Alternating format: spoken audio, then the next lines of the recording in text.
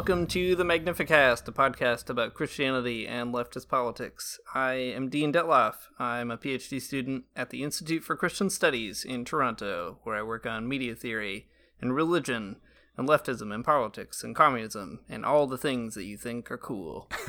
Oh my gosh. I'm Matt. I teach media studies at Greenville University in Greenville, Illinois. I study media theory, cultural theory, and Christianity and leftist politics. That's it. Maybe stuff that you don't think is cool. I don't know. All the things you think are lame. Yeah, that's right. There we go.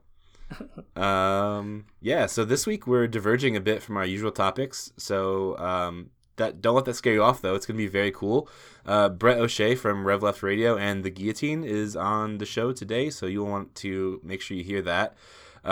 This episode is going to be kind of focusing on a pressing contemporary issue, net neutrality, which is a little bit, I don't know, maybe like vanilla for this podcast. We're not talking about anything that crazy, except the conversation is going to be very good and focused on a Marxist analysis of net neutrality.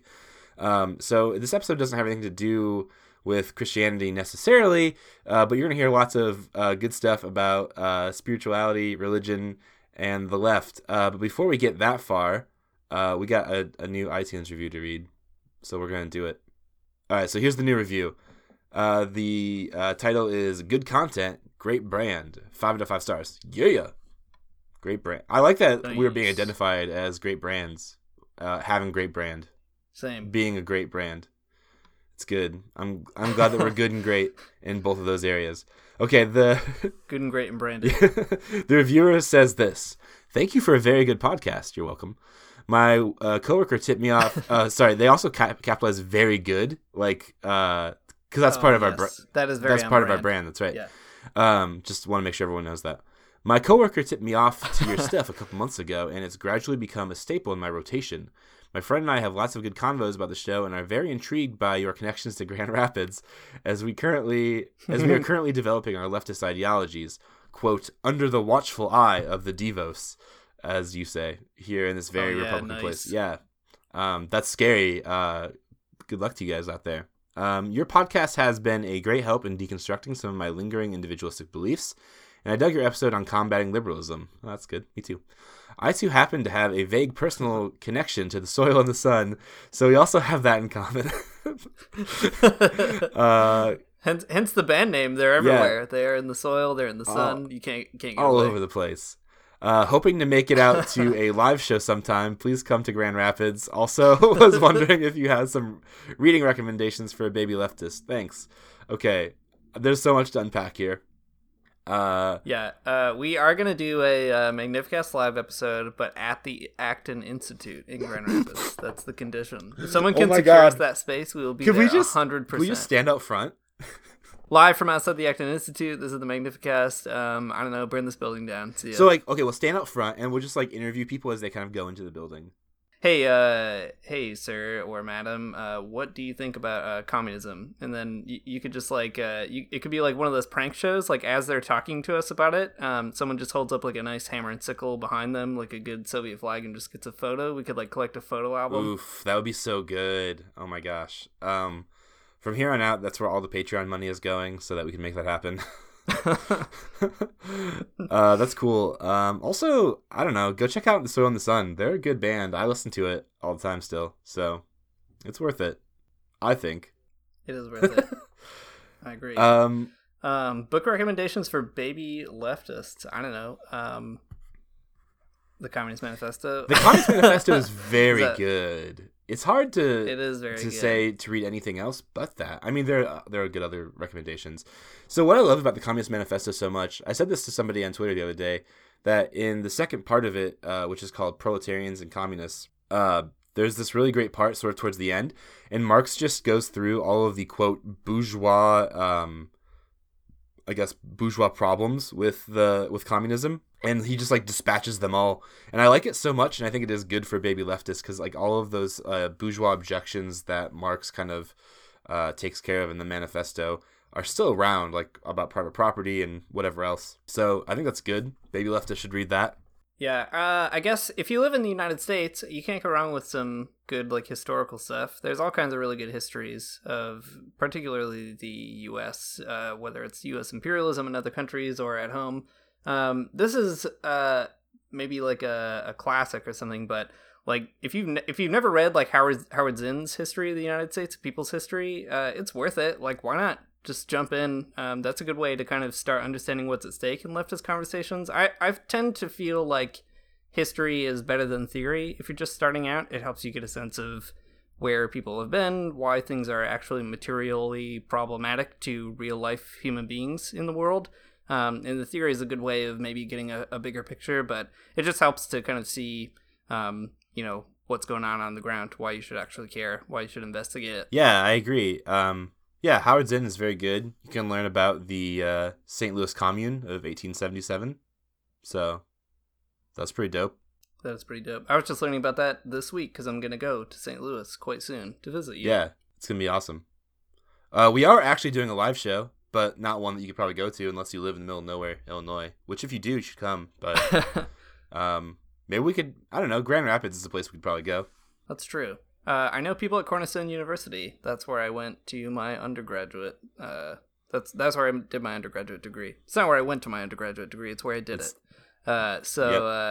Maybe we can find a space there. That would be very fun. Doing a leftist podcast at Cornerstone is funny for a lot of reasons and a thing that I would be into. We could go do it in the DeVos Communication Center at Calvin as well. That's right.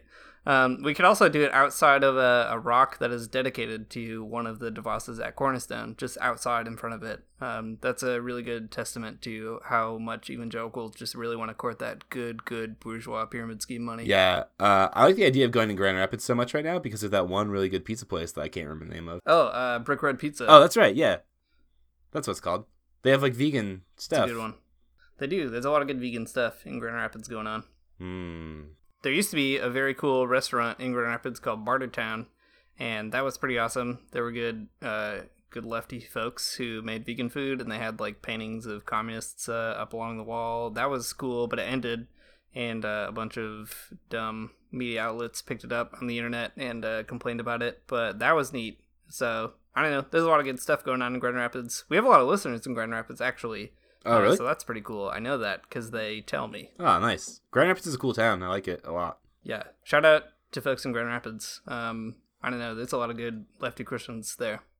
This is now a podcast about Grand Rapids and Christian leftist politics. It isn't. It's not. That isn't what it's about. It's about net neutrality. And here's a good segue just right into it. So this week we're talking with Brett O'Shea, like Matt said earlier, about net neutrality. Before we do that, just a quick reminder to definitely check out his shows. Brett is a really neat character in the podcast lefty scene. He described himself as a pan-leftist, which is like a guy who likes all of the leftists, and that's pretty cool.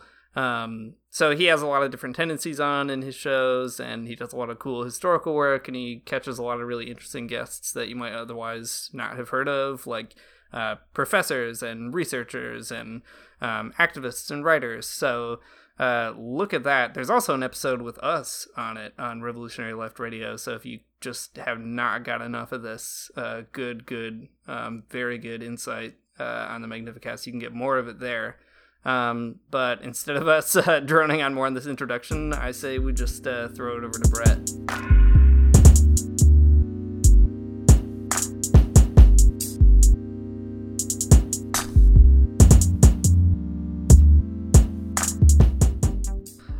So yeah, this week on the Magnificast, we should probably talk about like Advent or Christmas or something, because our podcast is like named after an Advent related thing, but we're not going to. We're talking with Brett from Rev Left Radio instead. Brett, what have you been up to these days? Not much. I got 2 kids. I got a full-time job, and then I do Revolutionary Left Radio on the side. So I'm just constantly just working or studying or reading or reaching out to people. So it's just kind of a blur. My days meld together these days. That sounds good. You guys keep really busy with that podcast. You're way more professional than us in a way that I aspire to be more organized. So kudos. Yeah, for real. I haven't heard that. That's interesting. if you guys have never heard Rev Left Radio, I don't know what you're doing with your life. Go off and listen to it right after this podcast is over. Like, don't stop this one, but listen to Rev Left Radio after this. So it's really good. Oh my gosh, there's never been a bad episode ever in all of them. So keep up the good work. Yeah, thank you so much for that. I seriously deeply appreciate those kind words. We just did an episode on Marxism Leninism, and I know you guys. I think both of you identify as Marxists. Is that correct? Yeah. I'm not a Leninist though. More or less, yeah. Me neither. I'm a non-Leninist Marxist, but I think those like there's a lot of anarchist podcasts out there. There's not a lot of like explicitly Marxist ones, and very rarely do you see Leninism get a fair shot at a hearing. So I was kind of honored to be able to put that out. Yeah, that's cool. Yeah, man, you guys have been hitting it hard with some good sort of like historical backing to. I don't know, get at some of these tendencies. Like the episode you guys did a few ago on Che Guevara was so good. Thank you. My gosh.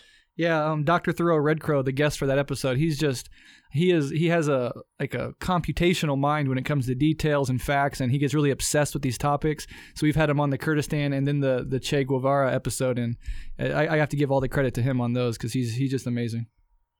Yeah, phenomenal. Well, that's fun. Brett, I don't know if you guys do the whole Christmas thing, but are your kids getting pumped about like at least having some time off from school or whatever? Oh, absolutely. Yeah, we do the whole Christmas thing. You know, it's the tree, the presents, the family. I enjoy the holiday. So yeah, the kids are the little guy's 2, so he doesn't really quite know. He's gonna be excited just to tear things apart, but the 8-year-old is extremely excited. Nice. Yeah. What about you, Matt? I know. I can imagine your son Lewis is pretty pumped about Christmas. He's like a very pumped kid in a good way. Yeah. How's that going? He has sort of two sort of states emotionally, and they are pumped and asleep. Yeah, man, he's getting psyched for it. He like loves Christmas lights. He loves the Christmas tree. And loves getting presents and stuff. So yeah, man, he's getting crazy for Christmas. It's very fun at our house right now. That's cool. I feel like having kids makes Christmas way more exciting. Emily and I do not have children, and it is like Christmas is always the weirdest kind of thing to go through because you're like, well, I mean, I guess there's kind of a magic to it, but it's mostly on TV, so I don't know. Pass the eggnog. Exactly. Yeah, for sure. Dean, what have you been doing though, man? Man, I have been grant writing like crazy. That is not my favorite thing to do, but I'm doing it, and man, if I get it, I'll feel so good. So that's my life right now, grant writing. Good luck. Yeah. Thanks. So cool. Christmas is coming up, but also what's coming up is a very important vote about net neutrality. And if you're listening to this podcast, you probably already know that, but we are going to dig into it a little bit. Brett has been talking a bunch about it lately on his social media and the Rev Left social media, and it's a thing that's really important for podcast folks in particular. So if you're listening to this is an issue that may very well affect you if you dig podcasts and you're into it. So maybe we could just start out, Brett, by asking you, since you've done a little bit of research on this, what is net neutrality for folks who maybe, I don't know, see it in the headlines, don't really know what's going on, and why do you think it's important? Yeah, absolutely. I think starting out with definitions are good. It's a buzzword. I think a lot of people have some general idea of what it means, but basically net neutrality is the idea that all data on the internet should be treated equally, that your internet provider should be a neutral gateway to everything on the internet and not a gatekeeper who restricts access to certain sites, throttles down speeds to certain sites, prioritizes information that isn't conducive to their financial or political interests, or impose fees for faster or better services. So it's just really, net neutrality is really just a way of saying, let's maintain the internet as a free, open, egalitarian, democratic utility. And I think that's how we should think about net neutrality. And the word neutral says it all. We shouldn't have some interests having disproportionate control over something that we all use and increasingly depend on. The internet can absolutely act as a tool of communication and even liberation.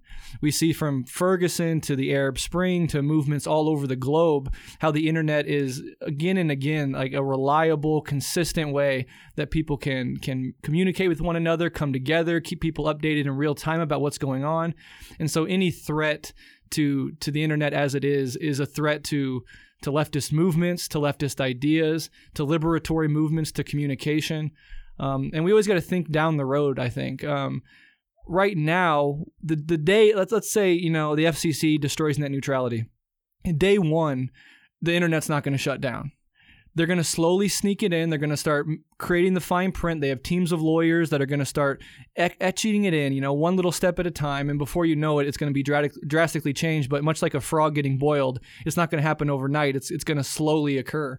And so we have to think down the road with net neutrality. What's it mean when these corporations, this handful of corporations, Comcast, Verizon, AT&T, when there's a protest or a movement happening that they find antithetical to their political and financial interests, does that mean that they can start decreasing access or straight up blocking access to sites that are covering it in real time or sites that are sympathetic to it? Like that's going to happen. That is the long game. And so we should keep our eye on that as well. Yeah, it's well, first of all, thanks for that incredibly good and concise introduction to a really important topic. I think that was really that was good. I think you hit on all the points. Thank you. What's kind of wild to me is just like how, I guess, in the dark folks are on this topic. The internet is a completely ubiquitous thing at this point. Our lives are integrated pretty much fully into online space in a lot of different ways, whether or not, not just like social media, but other ways too. So it's crazy that people just like don't even think about considering it like a public resource or something. It's like getting water to your house at this point, but we don't think of it in that way. So the idea of privatization doesn't seem as scary to us for whatever reason. Yeah, definitely. Absolutely. I totally think that defending net neutrality is a necessary condition for more radical steps where we can make the internet, a public utility, nationalize ISPs, or, have some sort of more radical protection of the internet as a human right, let's say. So defending net neutrality is just creating the conditions for a more leftward radical push for the internet to become, in my opinion, it should be a human right precisely for the reasons you mentioned. It's becoming ubiquitous. It's becoming something that if you don't have, especially in this globalized economy, you're at a material disadvantage. And so that's how I think leftists should really think about these issues. It's funny, the phrase you just used, Brett, like we have to protect the internet. That's a funny phrase. Like it's something I've never really thought about it in that simple of a term. Like the internet is a thing that should be protected and made public. And it's weird to think about net neutrality as it's being legislated against right now because the internet is already such a privatized space. Like most people use Google, which is a private company. Most people use Facebook, Twitter, private companies. What kind of policies do you see are being developed that would maybe benefit certain private companies even more? What do you think that leftists could do to, reimagine what the internet might mean for us? Yeah, I think talking about this FCC vote is important. So I'm going to spend a little time kind of fleshing that out and talking about the consequences of what's going to happen, because the main policy being developed to threaten net neutrality is simply the FCC vote to destroy it. And that vote takes place on December 14th. I think today is the 6th of December. So we have about a week and a day before this vote goes. There's been some attempts by people to delay the vote, but it looks like that's not going to happen.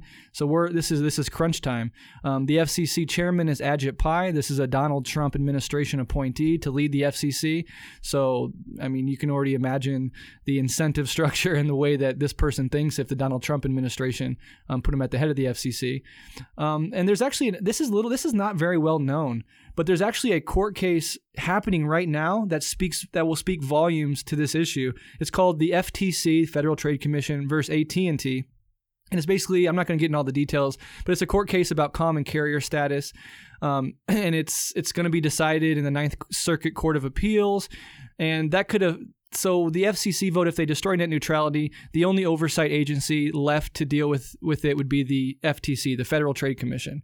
This court case is saying that the AT&T and these Comcast, these big corporations could be free from even FTC regulation. So FCC votes to destroy it. FTC is the only regulatory agency left to deal with it. And this court case happening right now in the background is saying that even that regulatory agency might lose ability to oversee these corporations. So that's extremely scary. That's happening in the background. But the main consequences, if net neutrality goes away, you're talking about the imposition of fees for using the internet. So websites all over websites all over the internet will be charged fees just to exist on the internet. These corporations can throttle the speed to certain websites based on who pays and how much they pay. There's going to be a prioritization of content that is conducive to their interests. I mean, once they have control of it, it's not crazy to think that they're going to utilize that control to maximize their profits for their shareholders. That's how they think. They could block access to websites they don't want to carry, which speaks directly to more left-wing or more radical narratives. And then there's a possibility that they'll treat it like cable bundling. Like they'll package websites together and sell it to us as bundles. And a lot of the millennial generation, we're getting away from watching cable television. We have Netflix, we have Hulu, we have all these internet websites. But I go over to my mom's house and I sit in front of that TV and I'm like, my God, every 5 minutes is like 3 minutes of commercials. Everything is dumbed down and horrific. And these same people that make the cable network so boring and bland and lowest common denominator, these are the same people that want to control the internet. So I think we should really think about that and the consequences of it. One thing that often gets brought up in this dispute, and the thing that the corporate spokespeople say all the time is, the net neutrality rules didn't even come in until 2015, and before 2015, the internet wasn't some corporate hellhole. So don't worry about it. It was just as free and open back then as it will be once net neutrality gets destroyed. But I mean that whole argument is premised on a really cynical and manipulative lie, because the very reason that the government had to step in and try to oversee these corporations is precisely because they were trying to impose tolls on information flows and to prioritize the flow of information based on whether a website paid that toll. So the government had to step in and enact net neutrality as a reaction and a response to these corporations trying to get their grubby hands into the mix and grab aspects of it, control the internet as it was. So the net neutrality was a reaction to them trying to take it over. So this notion that it's just going to go back to the way it was before 2015. Yeah, when there was no oversight and you greedy bastards were trying to take it over. And that's exactly what they're going to do. So just be aware of those arguments, because I see them crop up a lot. Yeah, I really like the idea of talking about the internet as this space of you were comparing it earlier to how dumb and boring cable television is. Mm-hmm. So talking about the internet as a space of more creative access or activity, I think is really interesting. I mean, there are a lot of bad things about the internet as it stands. A lot of weird free speech stuff that we can get into later, but I was just thinking about how podcasting in particular has been such a unique way that media has really been democratized, it feels like. Yeah. And there are all these kind of leftist podcasts, for example, like yours, like ours, that are cropping up in ways that obviously you could never have something like this on a cable news network or on a cable radio, a corporate radio station or something like that, right? There's a certain autonomy that's afforded by the internet. And I wonder what you think about how podcasts have kind of changed the dissemination of leftist ideas and organizing. You mentioned Ferguson earlier in terms of the internet, but how do podcasts, like what you're up to, maybe what we're up to, how do you think that those are kind of shaping the political landscape? Yeah, one way I think about it is in the context of neoliberalism and the ravages that it causes, the decrease in the quality of life for most workers across the world. So workers are pressed to the wall more and more. They struggle more and more. They have less and less leisure time. More and more of their time is dedicated trying to secure basic material goods for their own life. And so in that context, it's extremely hard for people to sit down and trudge through Das Kapital or, Sylvia Federici's Caliban and the Witch or State and Revolution. People don't have time to sit down and dedicate. It's almost a privilege these days to be able to sit down and read a full book and dedicate all the time and energy you need to it. So I think what podcasts allow us to do is to I call it a Promethean effort of taking theory and history from academia and the ivory tower and bringing it to working class people. This notion of bringing something down to the people and giving it to them in a way that they can, freely access it.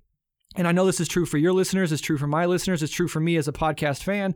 Most of my podcast listening happens at work when I'm in the drudgery of wage labor. My body is doing labor that I would never, ever, ever volunteer or choose to do if I had real freedom to decide how to spend my life on this planet.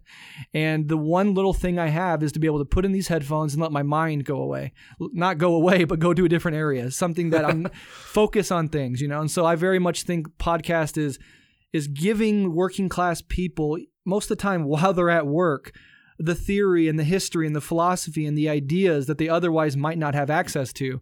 And that helps radicalize people. That helps bring liberals over to the left. That helps inform people and make them better organizers in their communities. So I think that's extremely important. And just the internet generally, it's created communities of like-minded people.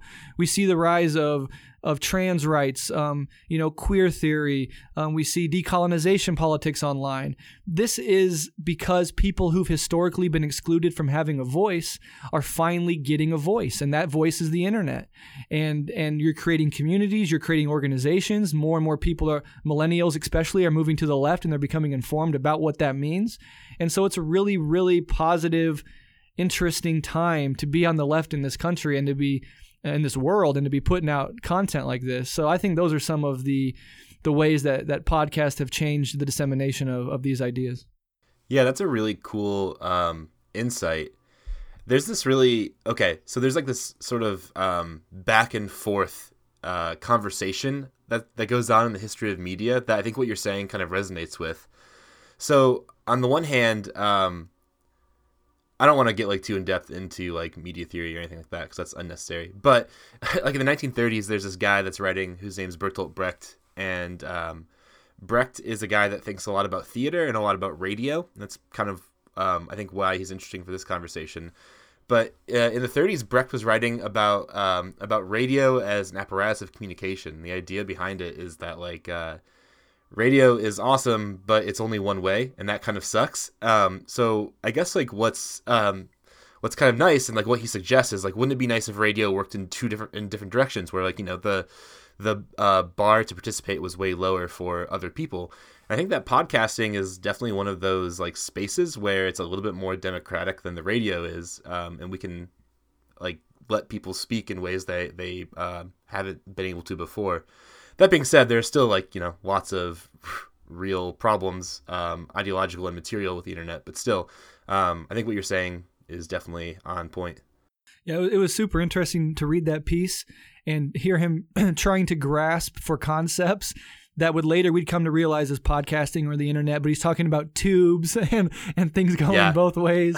It's really interesting to see a mind that thinking about ideas, but not having the conceptual stuff in his hands yet to really articulate them, but he did a great job. But just to hear him talking about what it could be, and then we look at the internet today and the rise of digital internet, etc.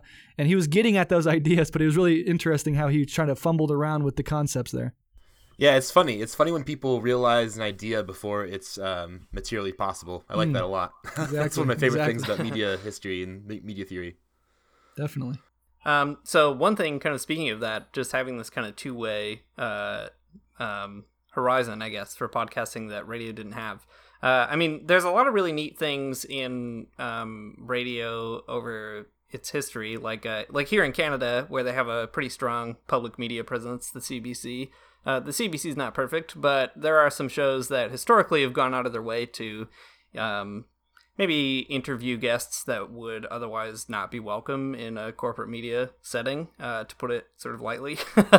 And it's pretty fascinating because it takes a lot of effort for a massive state-funded body like the CBC to take creative risks, and oftentimes there's all kinds of problems with like taxpayers complaining about what their dollars are going to or whatever. But one thing that's so fascinating about podcasting is it does sort of allow for like a dissemination of voices along like a more niche kind of plane. I mean, this is a podcast about Christianity and leftist politics. Like, It doesn't really get more niche than that, I feel like. I don't understand how we have like more than 5 listeners, but we do. I think as we've been doing this podcast for so long, one thing that has just continually come up is all the surprises that we've had, like with guests and with listeners. Like we keep kind of getting emails from folks who are like, I never knew that you could be a leftist and a Christian. I never knew that you could be like a communist and go to church, or, hey, I grew up going to church and then I left the faith, and then like now I'm thinking about coming back because I'm now a member of like a communist party, and that's really neat. So it's just kind of a strange shift, I guess, in how media works and connects with folks.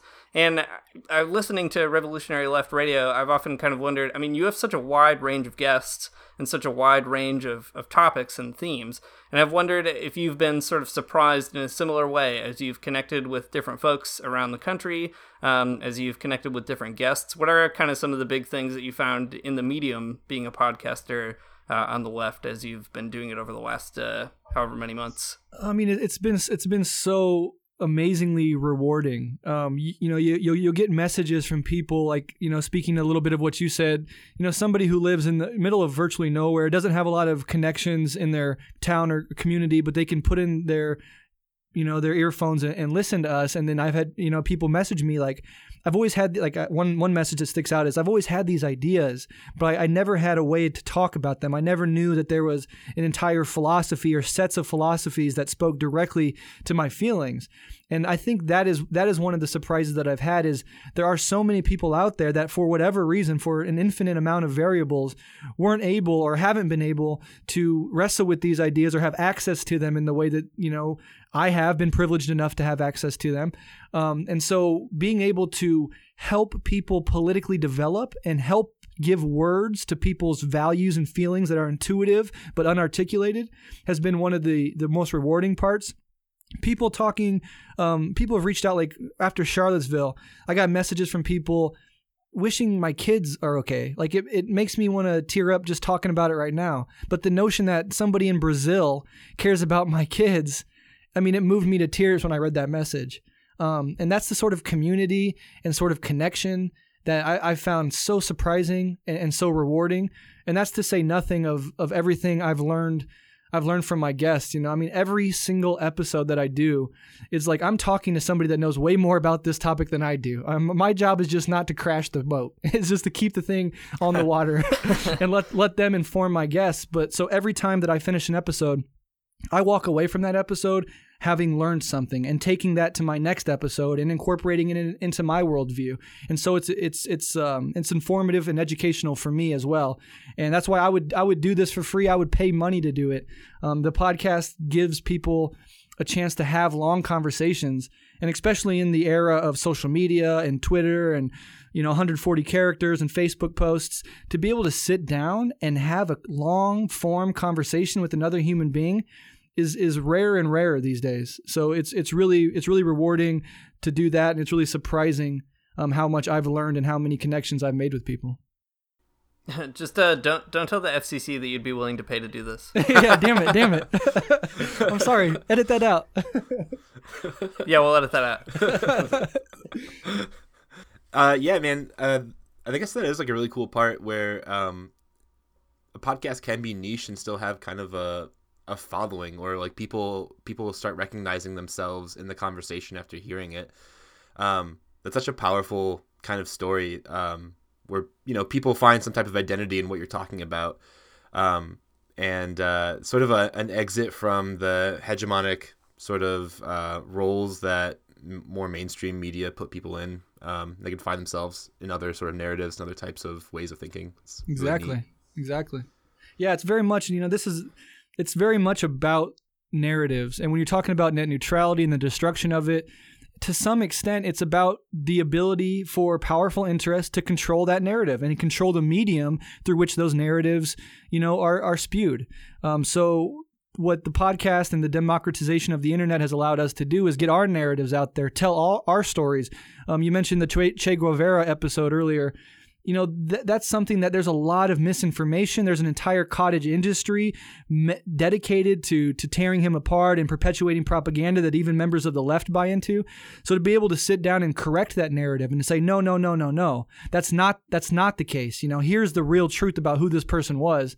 That's really rewarding, and that's an essential part of maintaining net neutrality is maintaining our narratives and our ability to tell our own story. Because if we have to give up that right, that freedom, that liberty, it's going to go into the hands of the corporations, and then it's just the corporate state and their messaging and their narratives, and they frame events and they get to frame Charlottesville, and that's a big problem, and that's something that I think is so important with regards to net neutrality and maintaining it. Yeah, that's right. I don't trust AT&T or Verizon to tell me about Che Guevara. I don't think they. Hell no. I don't think they know what's up. Yeah, it's pretty funny actually thinking through how the history of television has been sort of slowly more and more privatized. There's a lot to be said about it, but in the United States in particular, news media wasn't always as certifiably out of control as it is today. And a lot of that history has to do with the government just taking away all government oversight of news media on television and requirements to actually tell the truth in journalism. So what you get is stories that sell rather than stories that actually make sense, or actually are meaningful or frame things in an interesting way. The internet is such a weird medium because you still, in many places, most places in North America, have to pay money to a company to get a connection in the first place.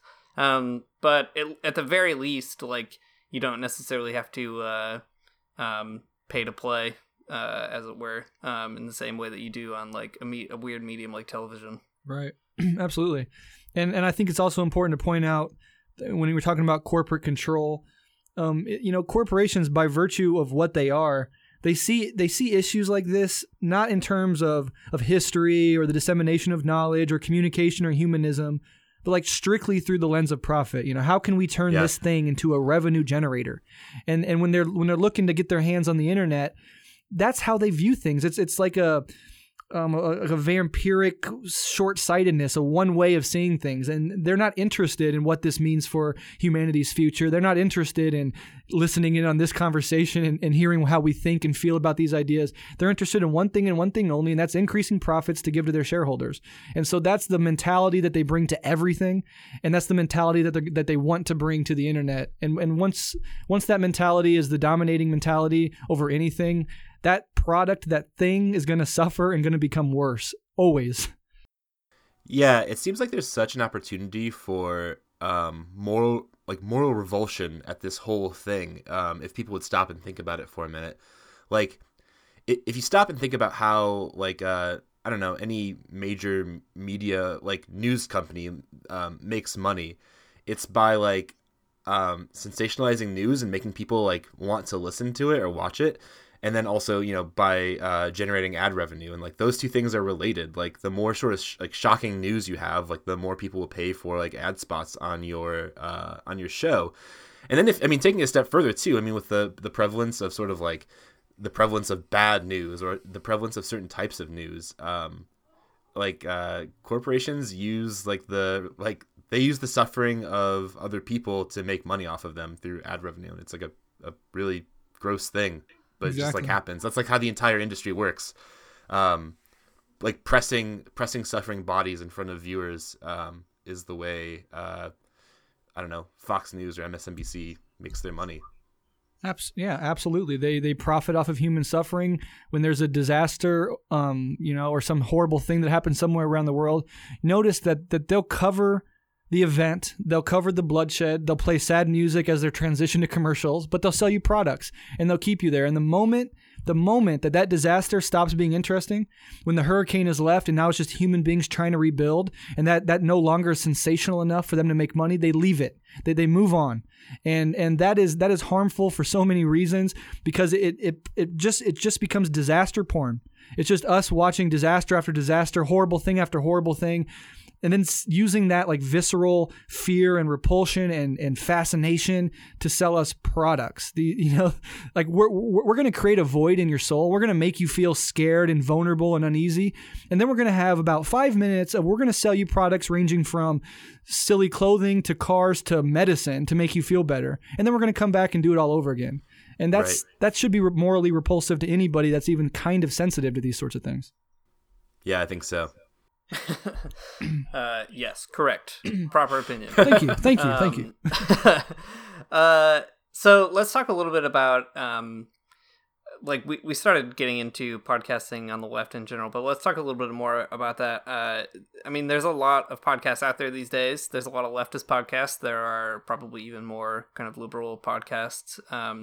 I remember, so I don't know why I do this, but I watch late night TV every night, despite the fact that I just cannot stand it. I don't know. I'm a masochist at heart, I guess. That's my problem. But I watch it every night. And there was this one episode after the election where on The Late Show with Colbert, they had the hosts of Pod Save America on, which, if you've ever heard of that podcast, it's like some former Obama staffers just, I don't know, shooting the breeze about like how dumb the Republicans are and failing to understand how dumb the Democrats are. Right. And that's like one of the most popular political podcasts out there right now. And it's so fascinating to kind of see the ways in which podcasting can be a tool for the left, but it's also a way for us to kind of keep convincing ourselves that we're right, whether we're on the left or liberals. What do you think that leftist podcasts in particular can kind of do to, I guess, use this medium to their advantage and like keep connecting with folks who are seeking something more, seeking alternatives? I mean, what do you have to do to kind of to dethrone the Pod Save America crew from the Late Show couch? Yeah, well, I think a big part of this is creativity, is personality. Don't make podcasts that are a chore to listen to. I love Democracy Now! They play a vital role. I support them. Good for them. But it's very, very boring. And if you tune it in, it's just it's droning on, and that's fine. There's important information there. But if you really want to get information to people, you have to do it in an interesting and creative way. And you can't just speak to their minds. You have to speak to their hearts. You have to inspire them. You have to frame things about how it directly affects them, and try to do something different. I always say that in the leftist podcast world, this is not a competition. To buy into the premise that somebody listens to the Magnificast, that means one less person is listening to Revolutionary Left Radio, that's absurd. And that's actually the corporate free market mindset of everybody's out for themselves. It's a zero-sum game. Get what you can get. Anybody else's success automatically means a failure on your end. That's horrific. So the way we can use the medium is being creative, speaking to people's hearts, and amplifying one another. I want my listeners to listen to the Magnificast. I want my listeners to listen to Feminist Killjoy's PhD podcast. I want them to listen to It's Going Down. We all have a different perspective, a slightly different take on things, and the more of a community we can build based on amplifying and lifting up one another and not based on competition and the zero-sum mentality, I think is the best way. And one of the reasons we recently made our spin-off podcast, The Guillotine, was because Revolutionary Left Radio was very theory-based, history-based, philosophy, and that's good. That has a role to play. I try to make it interesting and creative, but at the same time, I thought that we also needed something that spoke more directly to people. It hit them in their gut, that got them amped up and worked up and, brought tears to their eyes and inspired and incited and agitated them. And so I think that that's really important. What you guys do that's really great, that I don't see from a lot of other left-wing podcasters, is your sense of humor, your empathy, your humanness, the way you can talk about just mundane activities of everyday life in a way that is appealing and entertaining and interesting. I think that's a big reason why I tune into your show, is because there's something so human, and I laugh out. I've never listened to an episode of yours where I didn't laugh out loud, and that's the point. That's what we should be doing. I think that's what attracts people and keeps people, and it doesn't make this whole thing boring. I don't want to just depress you and send you about your way. I also want to make you walk away feeling like I learned something and I got a little fire in my belly. And I think that's what leftists can do.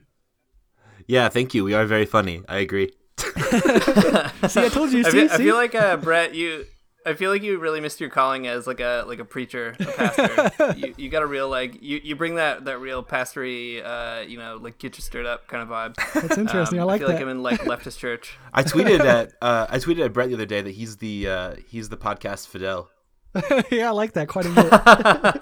There you go. I very much. We can be the podcast Fry Beto. That's absolutely. Oh hell yeah!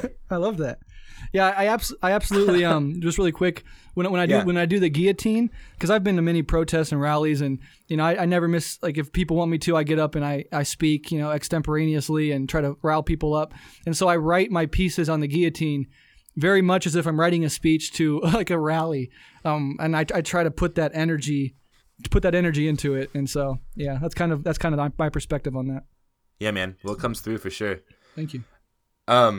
Yeah, so you were saying kind of at the beginning of that last bit there too, that you have to, that there has to be like a level of creativity in podcasting, and I think that is essential. And I'm glad that you think ours is creative. Usually, I don't know, I think ours is kind of boring sometimes. Sorry, Dean. I mean, I like our podcast. I like it. No, I personally. agree. There's this quote though that always kind of sticks with me. Okay, so I tweeted this earlier, and there's this. Okay, so you guys are listening that are not behind the scenes here. To kind of prepare for this podcast in general, I sent Dean and Brett like a bunch of like Marxist media theory stuff, and one thing I sent them is kind of like this really dated essay, but it's kind of funny and true in some ways and not true in other ways, from this guy named Hans Enzensberger, which is like the most German name I've ever heard in my entire life. It doesn't get any more German than having the last name Enzensberger. Anyways, this essay is called Constituents of a Theory of the Media, and it is dated. Some of the things he says are probably no longer very true, but it's this cool essay that's dealing with the new left in the 60s kind of fear of the media and the like constant critique of media and manipulation. In the essay, what's really cool is that Enzensberger's like, yeah, media is manipulative, and like, so what? And then there's this great line. This is the longest lead up to a quote ever. But Enzensberger says that you can't be afraid of dealing with media because fear of handling shit is a luxury a sewer man cannot necessarily afford.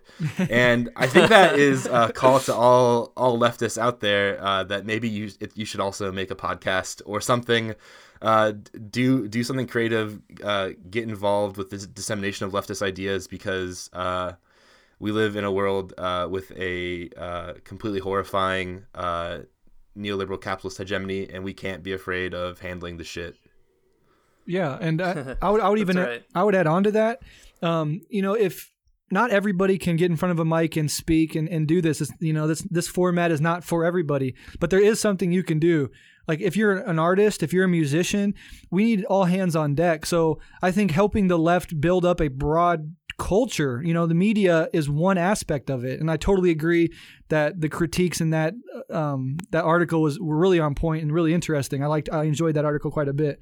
But it's a broad movement. So we all have talents, we all have skills. Sometimes our forced participation in wage labor doesn't give us the time to develop those skills or even discover what they may be.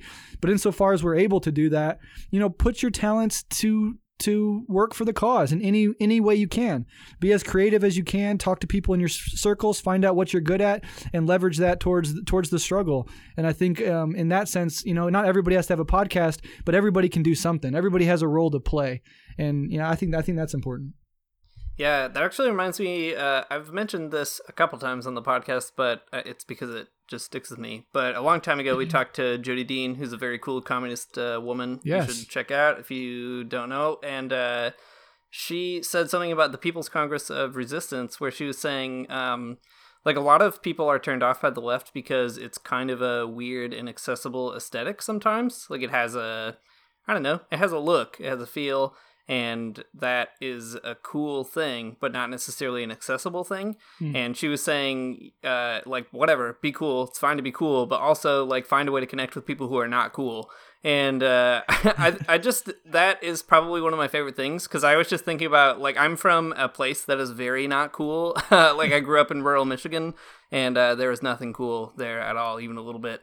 And I'm always thinking about ways to, like, explain socialism to my mom, who is, like, a smart lady, but she's not, like, I don't know, she's not listening to like all your favorite punk bands, you know? Right. And I think talking about creativity and just getting out there and finding your gift and using that to build a culture is really important, because it could be something as simple as just like, I don't know, like knitting with a bunch of people. Right. There was a protest that I had heard of a long time ago called a knit-in, and it was just a bunch of women who got together to like knit a bunch and just talk about some issue. I can't remember what it is now, but an issue that was affecting them at the time. Yeah. And I thought that was such a neat way of like building solidarity, just hanging out and like doing a sort of banal creative project together, and using that as an excuse to shoot the breeze and have a good time. I feel like that's something that the left is sorely in need of. It's just like finding ways to chill out together and like have fun. Yes, and in fact, here in Omaha, you know, we have a couple organizations that we've created and are, you know, doing stuff like Feed the People and Solidarity Networks, and this podcast, or my podcast, is an extension of that organizing. But we make it a point every few months to just go out and do something together. Whether like we're planning a Christmas ice rink and then after party where we're all going to go ice skating together, and then we go afterwards and we just hang out and, you know, drink at somebody's house. Or we had a comrade karaoke night where we all got into one small little building and we all, you know, sang karaoke together. And that's super important because it draws people in and it makes organizing fun. Organizing doesn't just have to be, you know, like boring meetings and doing a lot of work with what little time you have. It can also be fun, and integrating that into your organizing efforts and integrating that concept just into your life broadly, I think is important. There's that old Emma Goldman quote that's like, if I can't dance, it's not my revolution.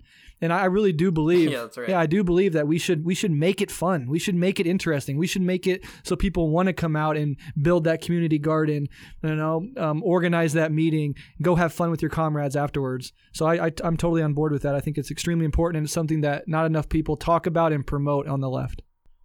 So I don't know how we got down this road. I'm not sad that we went down it. No, it's a good road. I do want to.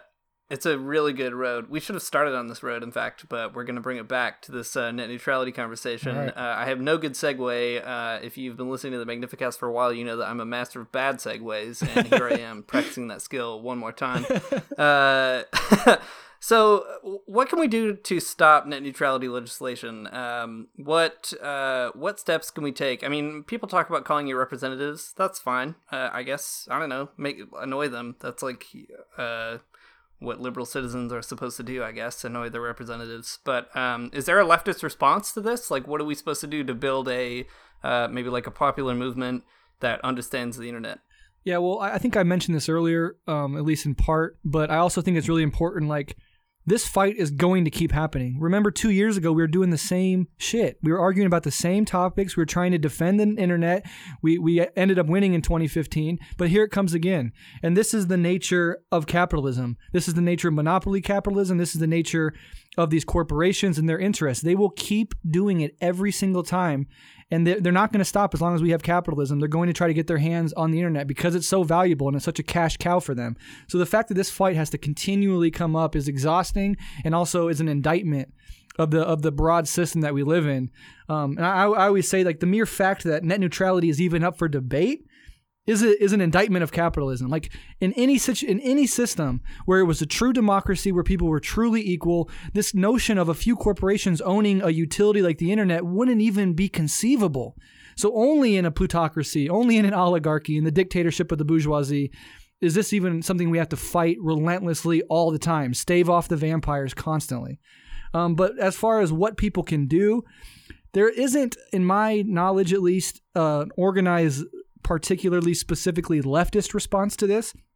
But there's like this broad coalition, and it's a weird coalition because it's everybody from like asshole 4chaners to like liberals to just people that spend way too much time on the internet to leftists. Almost everybody except corporations and a few flunkies in the general population are against this thing.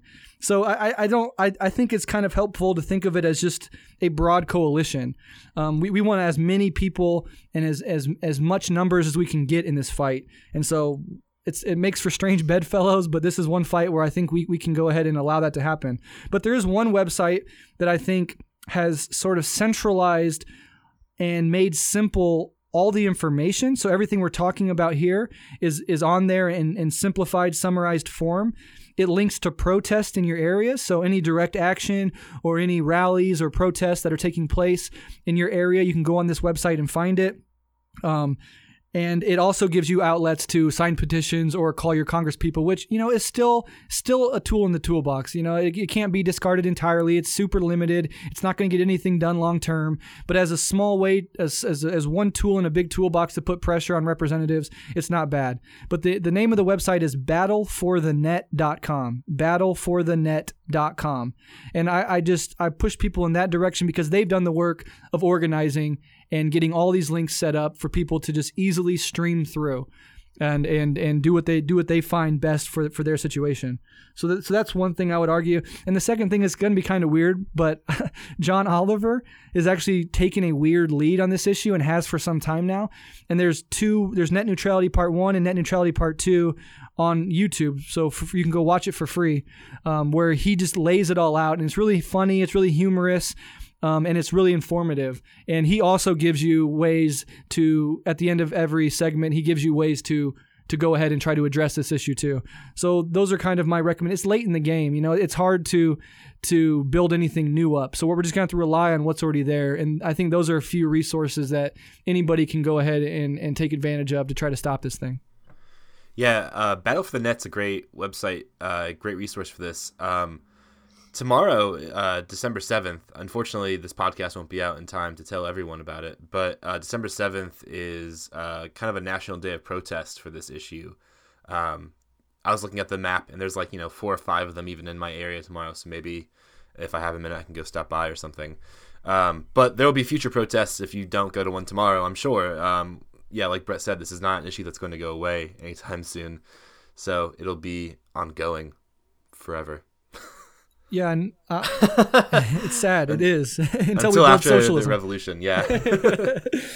And one more thing I wanted to mention is really, really gross, but I see it, and I think this is a good Marxist way of understanding some of this stuff.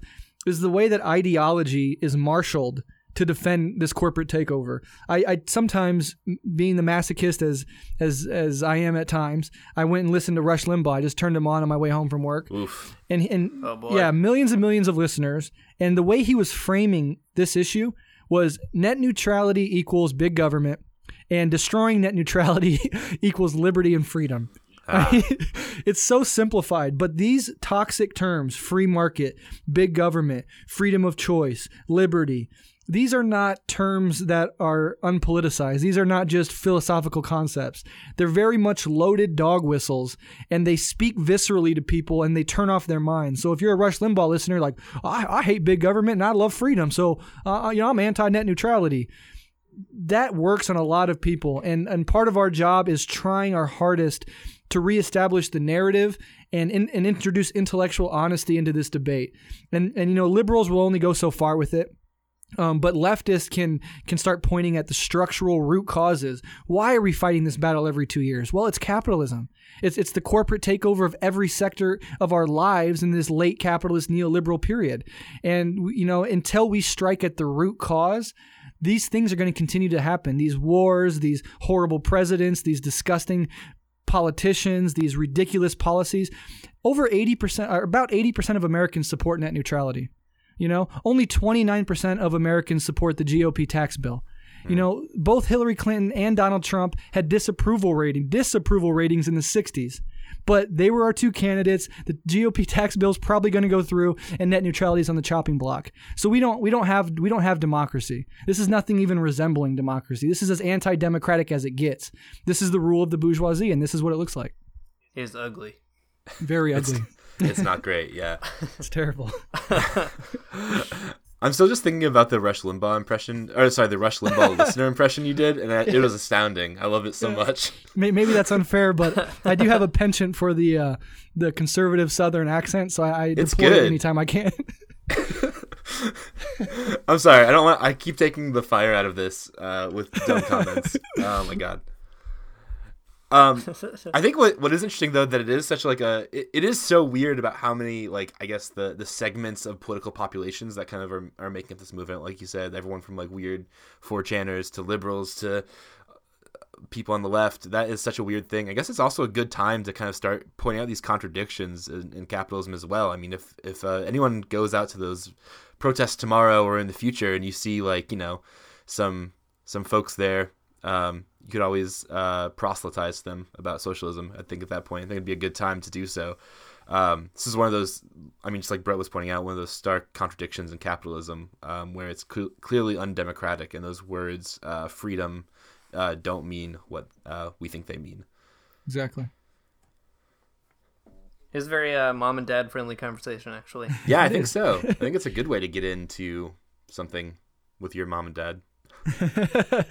All right, well, maybe we can close on just the most important question. So, as you may know, we at the Magnificast have been engaged in a long campaign to dislodge Joel Osteen from the top of the religion and spirituality category on iTunes. So, what do you think in the context of this? How can we build leftist coalitions with Christians to remove the preacher of the bourgeoisie from his spot under net neutrality while he's still got it? Yeah, right.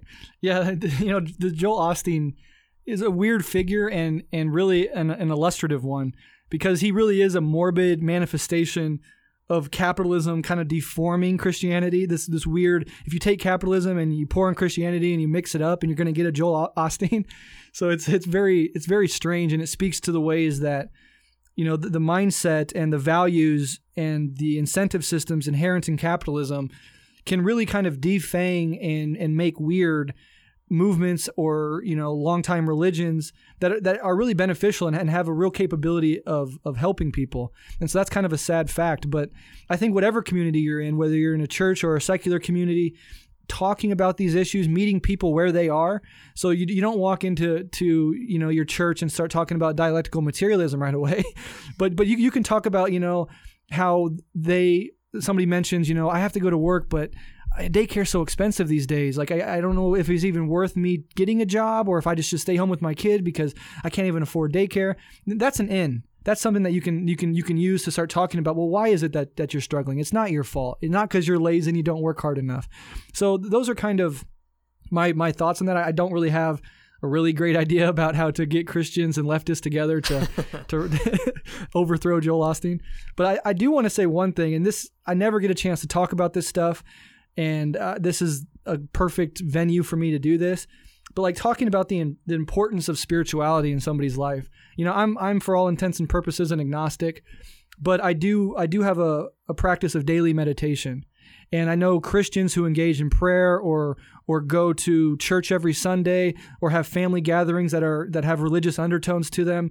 That's a kind of a way to heal yourself and ground yourself and connect yourself with other people. And there's actually a really interesting sort of overlap between some mystical segments of Christianity in the past and like some segments of Zen Buddhism. Like Thomas Merton comes to mind as somebody who's tried to make a synthesis of those two ideas. I find that extremely powerful, and I find that in my own spiritual practice, my own meditation practice, I very much re-energize myself, I center myself, I heal myself, and I become a better person all around, a better podcaster, a better organizer, a better father. And I think too often spirituality and the importance of religious communities gets downplayed on the left with these silly slogans of no God, no masters, or religion is the opiate of the masses. These turn huge segments of the world off. And there's no reason, by the way, the opiate of the masses quote is way more nuanced and is actually an empathetic reading by Marx, and it's often simplified to mean like this dismissive, notion of religion, but it's not really a fair way to think about that quote. But the overall point is that the left should open up these spaces, and we should open up to these spaces and bring people from these spaces in. And I think that's a good way to start addressing some of those questions. Yeah, I think you're right. That's such a good and helpful point that, I don't know, Dean and I are just kind of in the thick of it sometimes. Maybe we miss that. I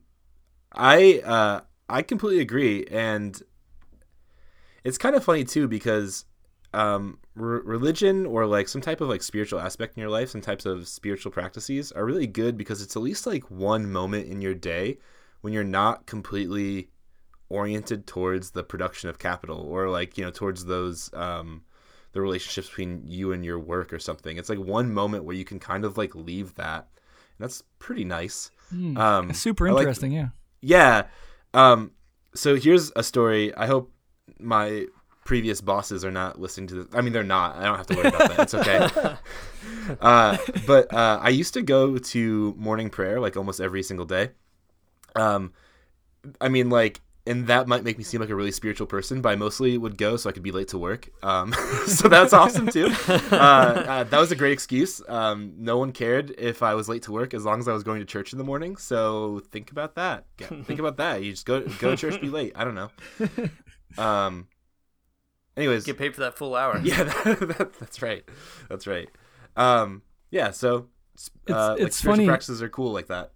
Yeah, and it's funny you say that because I know my bosses are not listening either. But every day at work, I go in really early. I get some of my main morning stuff done, and then I sneak off on the clock to a little office. It's a lactation room, but it's like always empty because like very few people are going in and pumping. You know, when they do, I leave, but it's very rare. So it's basically just an empty room that has a lock on it, and there's no cameras in there, obviously. So I sneak in there every day for about 10 to 20 to sometimes even 30 minutes and just do a meditation. I just sit there and meditate on the clock. So not only am I getting a little respite from, you know, the machinations of wage labor, but I'm actually draining the corporate overlords of money while I'm meditating. It's a beautiful thing. That's right. So I think this is an argument for just getting prayer and meditation spaces back at work. We need to get that back in the workplace. Yes. That's right. I don't have an analogous story except that in high school, I didn't identify as a Catholic when I was in high school, even though I was raised Catholic. But every Ash Wednesday, I would nevertheless skip part of school just to go get ashes, so I didn't have to go. So that's about the closest. Yeah. That's so good. Yeah, it was really good. I encourage everyone to do that. It's a good way to get out of school. School's the advertising agency that makes you want to accept society as it is. That's right. Who said that? Ivan Illich, Catholic priest. Nice. So it's on the books. Sick. That's awesome. Well, Brett, thanks a lot for coming on this podcast. We should have you back to just talk about the left more generally sometime. I think that would be really good. There's so many other things that we could talk to you about. But it was great to just get your thoughts on neutrality. It is a pressing issue. There is an upcoming vote, and it will be even closer by the time this episode is posted. So do what you got to do. Organize your community. Tell your grandparents about it, and maybe they'll get real mad and write some letters to their representatives or something. I think it's just great that, Brett, you've built such a really amazing following of people who are passionate and getting more passionate about these kinds of issues and other issues, and you are willing to dialogue across so many tendencies and camps and communities, and it's just really important, the kind of stuff that you're doing. So thanks for taking the time to do that a little bit with us. Yeah, thank you so much, man. And thank you guys. You know, one of the most, I was talking earlier about the surprises and the nice things about doing a podcast. One of the most rewarding things about this so far has been getting to know you two, having you on my show, me coming on your show. I consider you guys friends, absolutely consider you guys comrades. I have your back. Anytime you need anything, I'm here to help you. And I'd love to come on anytime to talk about anything. You guys are awesome. So thanks for having me on. I seriously, deeply appreciate it. Nice. Yeah, you're too kind, Brett. You're like the most Christian podcaster I know, and I do this podcast with Matt every week. So. I love that.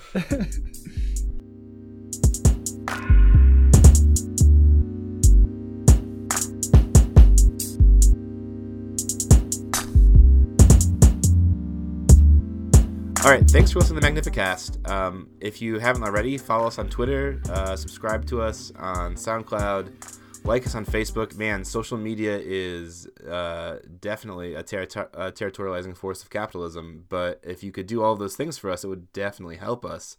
And if you're feeling especially generous, you can also give us a little bit of money on Patreon if you want. But, you don't have to. You can listen to it either way. We're not in control of your life. All right. Special note here really quick. Our intro music, if it's new, if you like it, like I do, it's so good.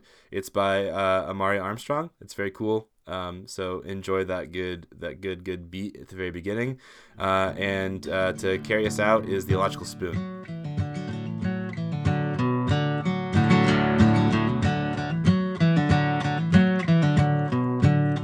I don't wanna get up for church in the morning, souls alive. Heaven come to earth and there won't be no church. We'll meet down by the riverside. There we'll swim with all creation. Never get tired, never bored. Don't worry, someday there'll be no dam between us and our Lord.